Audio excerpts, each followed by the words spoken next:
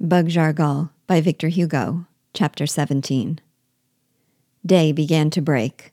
I was in the marketplace waking the soldiers, who were lying on their cloaks and mingled pell-mell with the red and yellow dragoons, fugitives from the country, cattle, bleating and lowing, and baggage of every description brought into the city by planters. I began to pick out my men from this disorder when I saw a yellow dragoon covered with dust and perspiration ride up at full speed.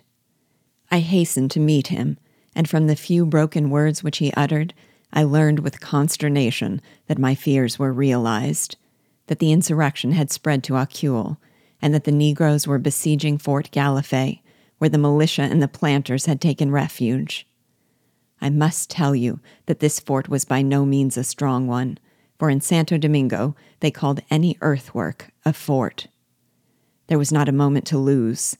I mounted as many of my soldiers as I could procure horses for, and guided by the dragoon, I reached my uncle's plantation about 10 o'clock.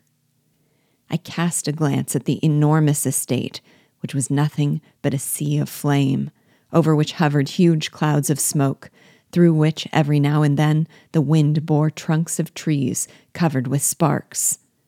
A terrible rustling mingled with the crackling, and the murmur seemed to reply to the distant yells of the Negroes, which we already heard without yet seeing them.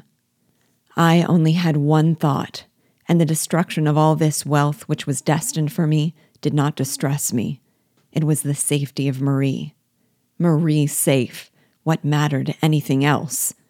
I knew that she had taken refuge in the fort, and I prayed to God that I might arrive in time. This hope alone sustained me in my anxiety, and gave me the strength and courage of a lion. At length, a turn in the road permitted us to see Fort Galifet. The tricolor yet floated on its walls, and a well-sustained fire outlined the contour of its walls. I uttered a shout of joy. "Gallop! Spur on! Loosen the bridles!" cried I to my comrades, and redoubling our pace, we dashed across the fields in the direction of the fort, from which one could see my uncle's house, doors and windows broken in, but still standing, and red from the conflagration which had not reached it, because the wind blew from the sea, and because it was isolated from the plantation.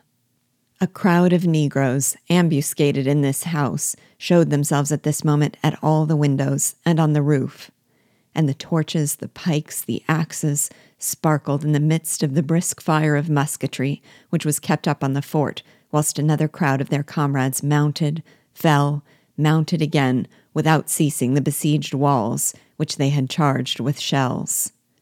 The black men, always returning repulsed, and always springing up again on the gray walls, looked like a swarm of ants endeavoring to scale the shell of a tortoise, and shaken off by each movement of the sluggish reptile.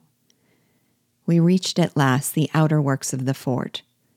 With eyes fixed upon the banner which still floated above it, I encouraged my soldiers, in the name of their families, shut like mine within these walls, that we were going to assist.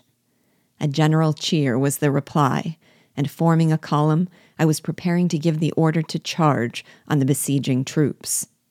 At this moment, a loud yell arose from the enclosure of the fort, and a cloud of smoke enveloped the building, rolling several times over the walls, where it escaped like the roar of a furnace, and as it cleared away, we saw a red flag floating over Fort Galifet.